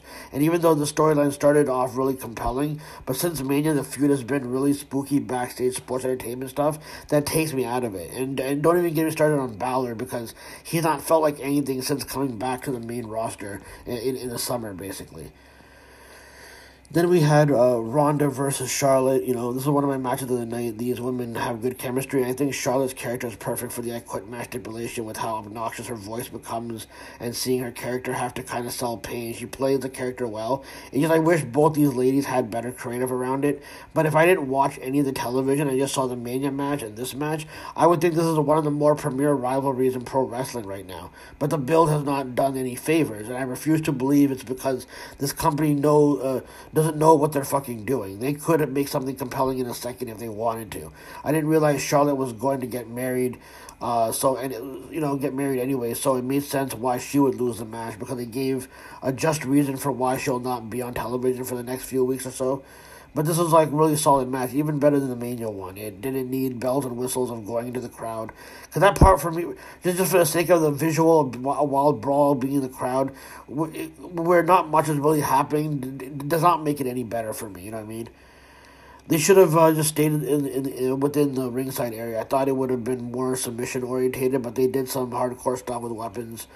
I should have known better, but they did a good portion of it for both. And even mixed it up in the finish, which was really fucking solid. So Ronda gets some judo throw, Charlotte gets something. I missed it. I wasn't typing in because I was having a cigarette. You know what I mean? And I came in a little late. and then she drops her, but Ronda gets a variation of a suplex throw. Ronda didn't want the mic in her face. Charlotte gets a German. Ronda does a running step-up knee on Charlotte and rolls through it for an armbar. And then they topple outside, rams her into the barricade. Ronda does not quit when they put the mic in her face. Ronda sends her into the ring post eventually. Ronda goes where Charlotte is behind the barricade. Charlotte just high boots her.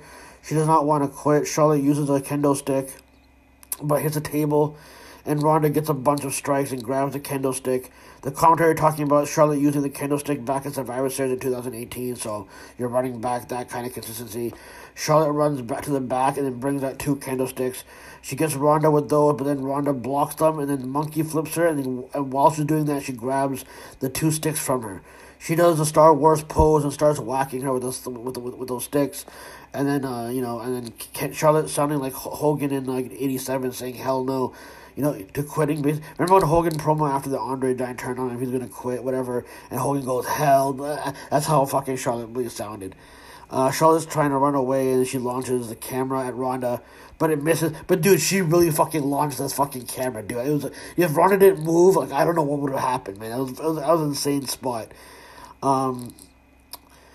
But then they go brawling in the crowd. Ronda says no to quitting.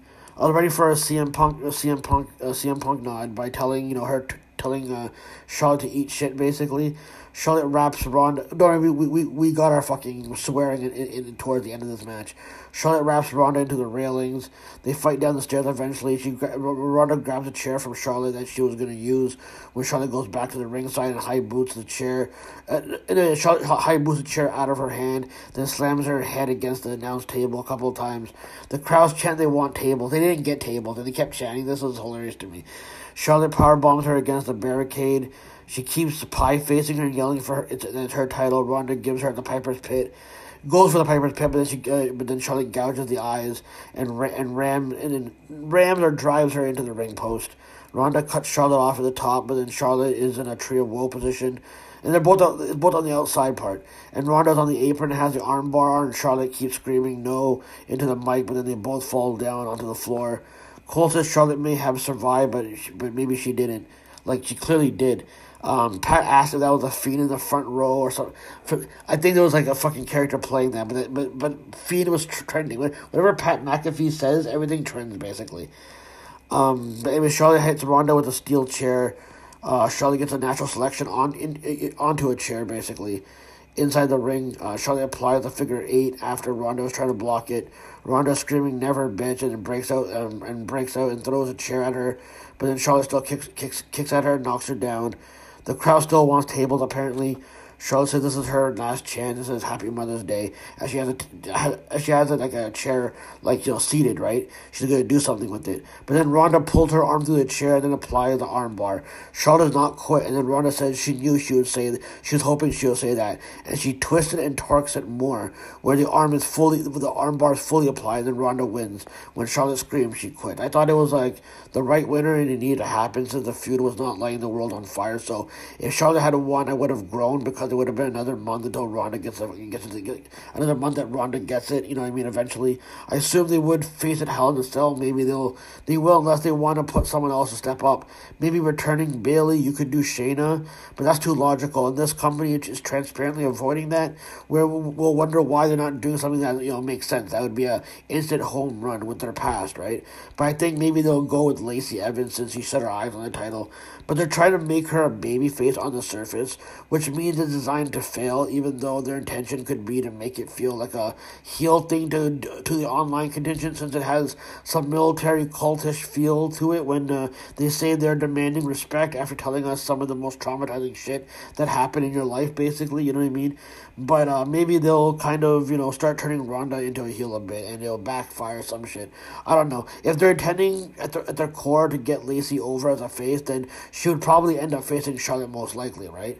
because Kayla later on confirmed that Charlotte had a fractured radius, so she'll be out for a bit. I guess she could still come back from her honeymoon in time for Hell in a Cell, so they could go to this, but it still feels like maybe she'll be gone for a month or so. But I would let Charlotte come back after the pay-per-view and then elevate someone else to face Ronda for Hell in a Cell. I mean, I hope they do Bayley. I hope Bayley does come back. It doesn't have to be in a Hell in a Cell match, you know what I mean? It could just be a regular fucking match. And then we had Moss versus Corbin. The video package could not even dress his feet up to me. It seemed better, you know what I mean? It actually came off a little, even more lame to me. I just hate these feuds and these characters are not doing it for me. I wanted to not to jot down everything, but then if it's good, then I'm not doing the recap service. But who gives a shit? I think most people turn off this fucking podcast after my first couple hours of rants on, and then leave when the actual recap starts. You know what I mean? Because who wants to hear a fast stuttering guy fucking, you know, mess up even writing and getting mad at, you know, his fucking mess ups while, you know, he's reading the recap that he thought he was doing genius things with, you know what I mean? Corbin has the advantage until Moss gets a dope hip toss. Moss is on the apron. He tries something, but Corbin boots him and then gets tangled in the ropes. He chokeslams Moss. And they're outside. He drives him into the post with a jumping knee. Has the advantage for a bit. Corbin does a bossman slide where he runs back into the ring and then clotheslines him. Maybe Moss finally gets the advantage with a clothesline over the top. Then he runs the ropes a bunch of times and shoulder blocks him outside and then tees off on him. He gets a fall away slam eventually. Corbin gets a back suplex for a near fall. Corbin got a deep six for a near fall. Moss eventually gets a sunset flip. And Moss eventually gets a sunset flip for the win. This is a clearly going number. I didn't want to pay this match attention. I was looking to channel comedy prowess to come up with something other than saying that Baron Corbin looks like a metrosexual Charlie Brown, right? But I came up with that he would probably play Mr. Furley if he was cast in a new dramatized modern version of Three's a Company. This is where my mind was during the pay-per-view. I didn't care about this, but it doesn't really matter how much of a decent match this gets. The creative at the bottom of the barrel shit for me. I just don't want to give a shit about any of these guys. Like if they're allowed to be themselves and not do this overly sports entertainment bullshit and kayfabe, and I fucking stand on it. I fucking can't stand, but I can't stand anything about this really. You know what I mean?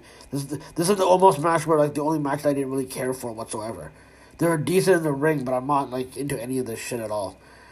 Then we had the final match. I was just about to go over the, you know, I was just about over the show, even with the 6 matches. But man, there are just way too many video packages, and I already am sick of the multiple ones for this match. I knew it would be a quality match, but I was just ready for it to be over, especially when this main event, the main storyline online, where, you know, where basically I was paying attention more to the Fightful fucking storyline online. You know, like the one, you know, where, like, you know, someone fake hacked a tweet for some attention, debating because whoever writes for Fightful account wanted to rub someone's inner thigh, but this is how bored everyone was online when they had to create this shit over the interest into the matches, basically. And quite frankly, there was probably more interest in the Fightful fucking being horny than some of the fucking matches that were going on. It was certainly better than Corbin versus Moss, right? I just didn't really care from all the creativity I've seen of the stuff. I had a few minutes between waiting for the matches. Roman Reigns' entrance takes like 20 fucking hours. Riddle does an assisted moonsault with Orton, basically Jimmy onto Jimmy after Orton, you know, has some strikes. Expect Riddle just to take most of the damage until we get a hot tag or some shit. Riddle does a gut wrench and Drew's the next in line, so Riddle's in the ring. He will probably get isolated at some point, I said. And this is what I was predicting, because that's always the same formula. Or Riddle's the one that gets the most work, gets to be vulnerable. So, but we need But we need our babyfaces to get our shit in before the heels are going to fucking do their heel shit, really. Drew gets some offense where he scouts the offense, but then he gets a vertical suplex. He wants Reign in, and Heyman is advising against him, and Reigns asks for the tag. He teases a face off, and then he tags in Jey Uso. Jey Uso gets dropped by Drew. Drew gets an overhead throw, and Riddle gets a tag. He stomps on Jey's hand. Then there's another gut wrench, and Jimmy does a Kamagiri from the outside, and they stomp on them. So then this feels like this is where Riddle feels good, probably going to take most of the punishment. They're just taking their time, not really doing doing much other than taunting with kicks in here and there. They do the demolition style move, but Jimmy comes off the top rope instead. Reigns finally comes in and throws Riddle down. He taunts Drew and Orton. He gets a Uranagi. Jimmy is in. He misses a move into the corner, but for Riddle to try and get the tag, but Jay shoves him into the ring post, and then Jay blindsides Orton with the super kick. They keep doing the We the Ones pose over and over again. This is getting annoying because you can just finish this fucking match up, especially for a match that had nothing on the line, basically. Riddle does his own running knee kick or whatever, what the fuck it is. Riddle tags Drew in eventually, you get the hot tag, and Reigns is tagged in, and then, so now, he's hesitating a little bit, but then he goes and they face off, they tee off each other. Usos on the floor, so Drew and Reigns tee off, and then Drew gets a bunch of clotheslines and an overhead throw, and then a neck breaker. And then he gets one of the Usos with it as well. He kips up and sets up for the Claymore, but then Jey Uso gets on the apron, and Reigns gets a Superman punch. He gets a bunch of clotheslines under Drew, and then a massive jumping one. He brings both titles into the ring to hold up and pose for them a little bit. Riddle gets knocked off the apron by Reigns while Orton is trying to get at him, but Drew hits Reigns with a Claymore really fucking fast. Like he burst out of nowhere. Orton gets the tag and gets an offense on Jimmy and gets a power slam, and then does the same to Jay. Then he gets a draping DDT on Jimmy. He sets up for an RKO, but then Jay gets in the way, and then Orton throws him out, and then Reigns charges an RKO out of nowhere, and then Jimmy super kicks him, and Orton kind of sells it like he's gonna fall down, but then he still does an RKO onto him. That was pretty sick. And Jay breaks up the count. Drew throws Jay around, and then Jay super kicks Drew, going for a Claymore. Then a double super kick by the Usos. Riddle's get a bunch of knee strikes onto the Usos. I think he does some kind of half and half. He misses a moonsault, but then gets a Broton, and then a suplex, and then he goes for the floating bro for a near fall. Jay rolls Riddle up where he goes for an RKO. Eventually gets a pop-up neck breaker for a near fall. Orton is brawling with Jimmy outside. Reigns off the top of the steps gets a Superman punch.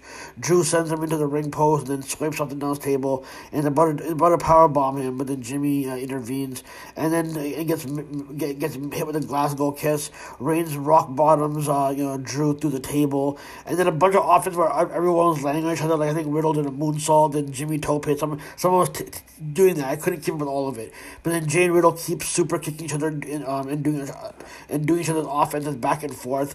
Riddle charges on the top rope as Jay is on the top and gets an RKO. Then Reigns is back in the ring and spears Riddle, and then he wins the match. I thought this match was excellent and it was really quality, but I would have had the babyfaces win on some level. I know Drew is definitely going to face Reigns, but he didn't get pinned. But one of the Usos could have been taking the fucking pin. I really thought Orton's spots with Reigns got more of a pop than Drew's did, actually. And I kind of wish Orton was the one feuding with Reigns to an extent, since Reigns has been this new dominant character for the last while. And Orton having this character being the legend killer and gone through so much phases throughout his career of being dominant at times as well.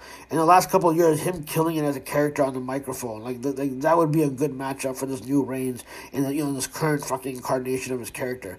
But I'm sure him and Drew will be fine. Maybe if you had more people over on a significant level, maybe it would not be detrimental that the title was not defended on the fucking show.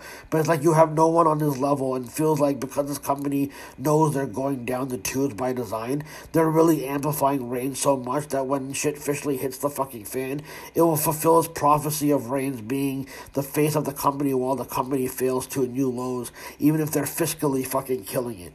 But this was a good show in an overall sense. I imagine, the titles unification will happen on television, or maybe they'll save it for Hell in a Cell or some shit. But since they advertise shit and took it away and people complained, I know the pattern will be that WWE ends up rushing things and doing things on television to get for a ratings ploy. Just look how they sacrificed Big E's whole title reign on Raw, you know what I mean, just for the sake of ratings. But if you watch the show, you can just watch Cody and Seth, the main event, Ronda and Charlotte, Edge with the Styles. But this was going to be the result. But this was going to be the result of the main event. You could have just had the women main event, and since it was a title fucking match, and having the babyface win after, title after, a grueling fucking match. It would have made more sense to me. I think it deserved to be the main event more than the trios match that we saw. It felt like the main event was pointless, but this could have been seen on, this could have been seen on Raw. Like the quality is not the problem.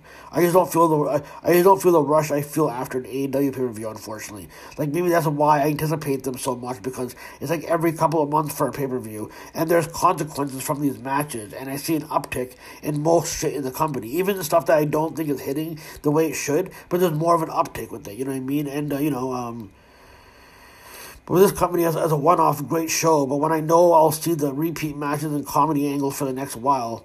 But at least the show had such limited people on it that people who are not on it will feel a bit fresh, since we didn't see their shit exposed on pay-per-view. I'm glad we didn't see any comedy segments to get people on the card.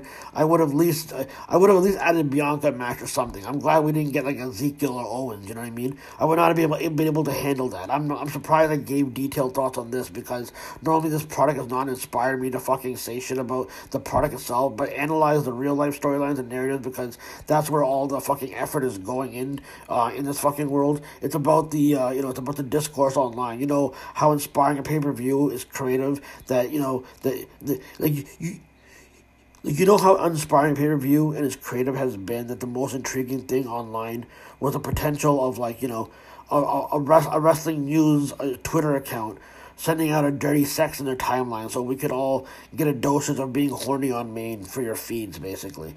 It was sports entertainment storyline, but I was more intrigued by, again, like I said, I was more intrigued by that than fucking Corbin versus Moss feud. I just didn't give a shit about this product, you know what I mean? And I just thought maybe with Cody back, I thought since we were getting people taking jabs at him and suddenly mentioning where he's been, and him feeling larger than life a little bit more since his last WWE stint, I figured we would get a little more excitement, since I do think down the line we're getting a WWE versus AEW invasion down the line, and I get it's going to be spearheaded by Cody on some level. I feel he needs to get the title at some point. I think once he becomes champion, I feel that's where he finally actually turns heel a little bit. If they let him go get over Reigns, part of me feels like since Reigns is supposed to be their guy, they're forcing down people's throats apparently, right? And this company works on being ironic by the way things always end up playing out. And since it's always been the narrative that Reigns is going to be their destruction, and since they have not elevated anyone else, it would be some shit if something happens where he has to leave for a bit and he forfeits the title, and the irony of him going and WWE didn't push anyone else, so now everyone feels useless. That'll be the discourse. That's where my mind is at, and what's going to be the narratives online, because believe it or not, the program and the product itself has become rather useless despite people working hard. But the storylines are more social media now, and when the companies don't play by mom and pop rules, and things are done by design on some level, you can have fun with it while you think you're calling out a company on any level. They control the narrative, no pun intended. They control the negative narrative, and they control the positive narratives. That's when you know you have made it in this world. Anyways, a good show, but in this day and age, there's to be more to grab you than just good matches when we live in an era where there's no shortage of good and excellent matches on a weekly basis. So I actually finished this before, the 7:47, I actually finished this before the pay-per-view, for Raw. Which, again, I'm glad, because then I don't have to catch up with it later on, but holy shit. Now I gotta sit through 3 hours of Raw. I hope I'm proven wrong. Maybe it's gonna be an enjoyable fucking show, maybe. Maybe, they got word on my notes that I'm writing, and they go, okay, well, we better fucking, prove him wrong on any fucking level. Anyways, take it easy. This is weird that I'm doing a podcast on a Monday. Normally I wait till, Tuesday or Wednesday, maybe, to do one again, but maybe I'm feeling a little bit more inspired to get, more out there, because I'm over 300 episodes now, with, probably, a 50 people average listening to them over 300 episodes, basically, you know what I mean? Mostly. You know what I mean? No one listens to this podcast, really, And I'm sure the people that do listen are probably just doing it to take notes on, so they can steal from me, or they can just make fun of me for being a fucking asshole completely, Anyways, take it easy. Thanks for tuning in. I'll probably be back during the week again.